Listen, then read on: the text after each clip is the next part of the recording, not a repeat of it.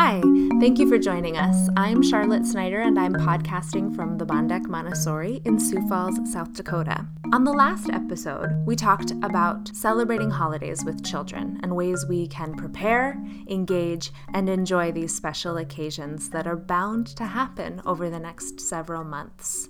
In this episode, we'll be talking about travel with young children. And like we discussed in the last episode, travel is another common theme these next few months.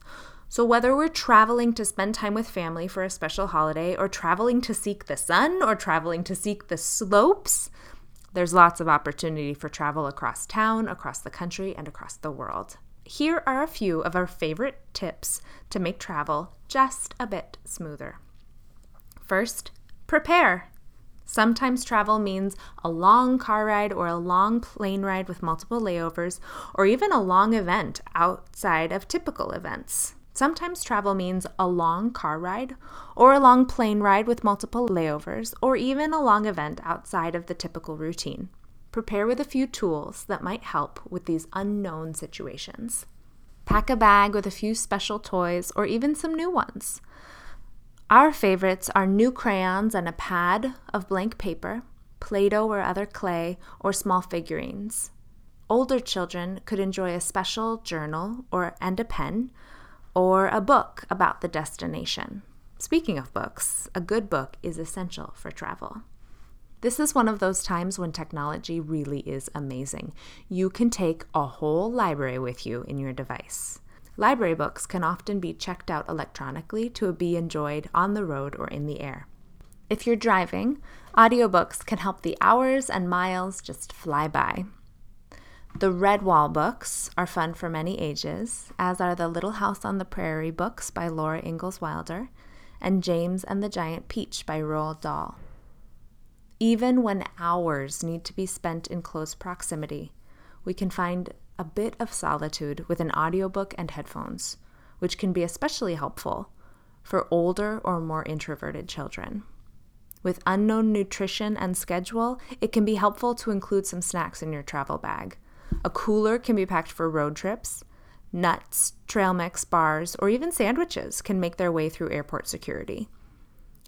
A few very favorite homemade or pre-selected treats, such as a favorite candy or gum, can lessen the appeal of gas station or airport food. Even a short trip can sometimes be easier with a small box of raisins, a box with 4 crayons from the last restaurant you visited with your child, and a pad of paper, all of which fit tidily in a pocket and aren't catastrophic if they're left behind. Which reminds us, try to leave absolute favorites at home. The lovey that bedtime is impossible without, the absolutely treasured toy, the well-worn blanket, as natural as it is to bring these along, they're safest at home. The second favorite will usually do just fine. Second, engage. One of the greatest gifts of travel with children is the experience. It is so wonderful to see, taste, and smell places where we don't live our everyday life. Help children to be full participants in this experience.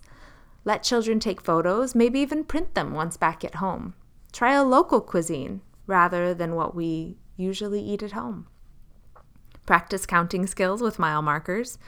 Really lovely when we're trying for a mid-trip nap or looking for just the right gate. If you're waiting out a long layover, use contextual clues like clothing and accessories to deduce the weather in Aruba or Toronto. What kind of activities do people do in the snow? How about on the beach? Play I Spy and use sounds to make this game into a preparation for literacy. I'm thinking of something that starts with K. What is it? You're right. Car seat, cup holder, coffee. Finally, enjoy. Travel can be stressful, especially when it seems like half the population is also traveling. When possible, allow extra time. Be sure to pack some things that make the process easier and more enjoyable, not just for your child, but for yourself as well. An eye mask, an audiobook and headphones, a favorite treat, maybe raisins, maybe not. Things can sometimes go sideways. Remember, we're together and nothing bad is happening. A flat tire, a delayed flight, lost luggage, a forgotten toothbrush. Most things are fixable. Nothing is ruined with the right attitude. Thanks for listening. Follow us on Facebook, Twitter, and Instagram at Bondec, and email us with questions, comments, and suggestions at hello@bondec.org. Until next time.